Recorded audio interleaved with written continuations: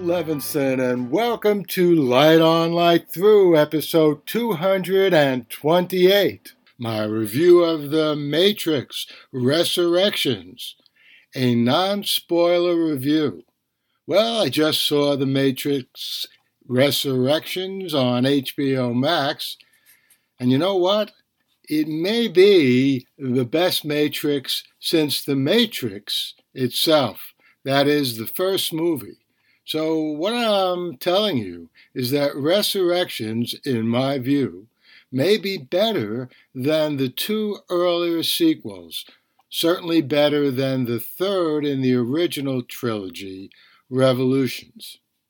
Now, one of the reasons I'm thinking this is how well the meta angle is handled in Resurrections. We find Neo working as a programmer whose great accomplishment was writing a computer game called, drumroll, The Matrix. He's sucked into a journey in which reality versus fiction, as an explanation for what is happening, vie for our attention at every incandescent turn, and there are plenty of those. Let's talk about the acting. Keanu Reeves as Neo and Carrie-Anne Moss as Trinity were excellent. I was prepared to be annoyed at Yahya Abdul-Mateen II as Morpheus and Jonathan Groff as Smith because, well, their original incarnations by Lawrence Fishburne and Hugo Weaving were so brilliantly, searingly memorable. But you know what? The new actors for these crucial characters were pretty good. In the first three movies, Smith was, for the most part, the more keenly acted and therefore more unforgettable character. And even though Groff is not quite as knife's edge as Weaving, his Smith will be somewhat memorable too, I think.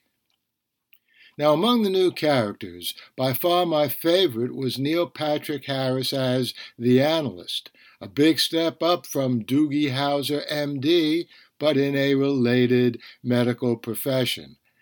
And I very much like the unpredictable, villainous kindred relationship between the analyst and Smith. Both had a fair share of bon mots, and if I had to choose the most profound, it would be the analyst's observation that feelings make fictions real. In addition to those lines that could have come from Plato, who notoriously distrusted both feelings and art, see his The Republic, we also got some good ultra-contemporary commentary from some of the characters in The Matrix Resurrections. I guess my favorite would be Merovingian's, a returning character who lashes out at both Facebook and Wikipedia in a tense, verge-of-bursting into action scene.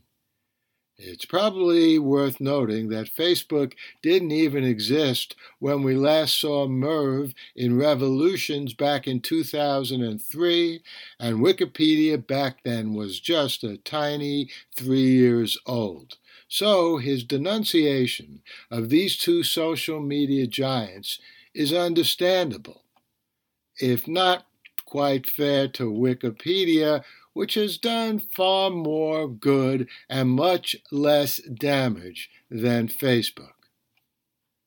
Without telling you anything more about the plot, I'll say it's plausible, exciting, and works very well with its three predecessors.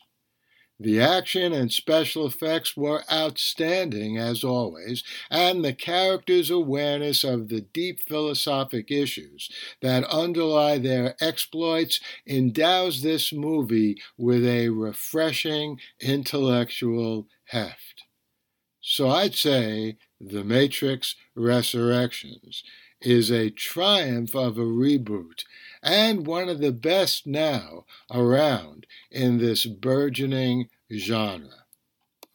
Well, I hope you enjoyed that brief review of The Matrix Resurrections. I'll be back here soon with another episode of Light On, Light Through, very likely a review of the next 2 episodes of the new series on HBO Max, Station 11. And I'll also be back here with some reviews of Dexter, New Blood.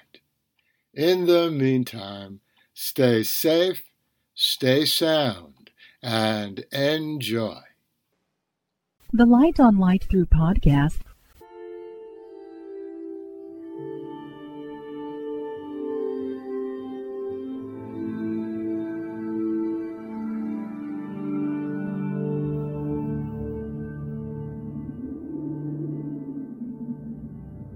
Athens, 2042 AD. She ripped the paper in half, then ripped the halves, then ripped what was left again into bits and pieces of history that could have been. Sierra Waters had read once that, years ago, it was thought that men made love for the thrill, while women made love for the sense of connection it gave them. Curled Up with a Good Book says, Sierra Waters is sexy as hell. You can find out more about The Plot to Save Socrates by Paul Levinson at theplot2savesocrates.com.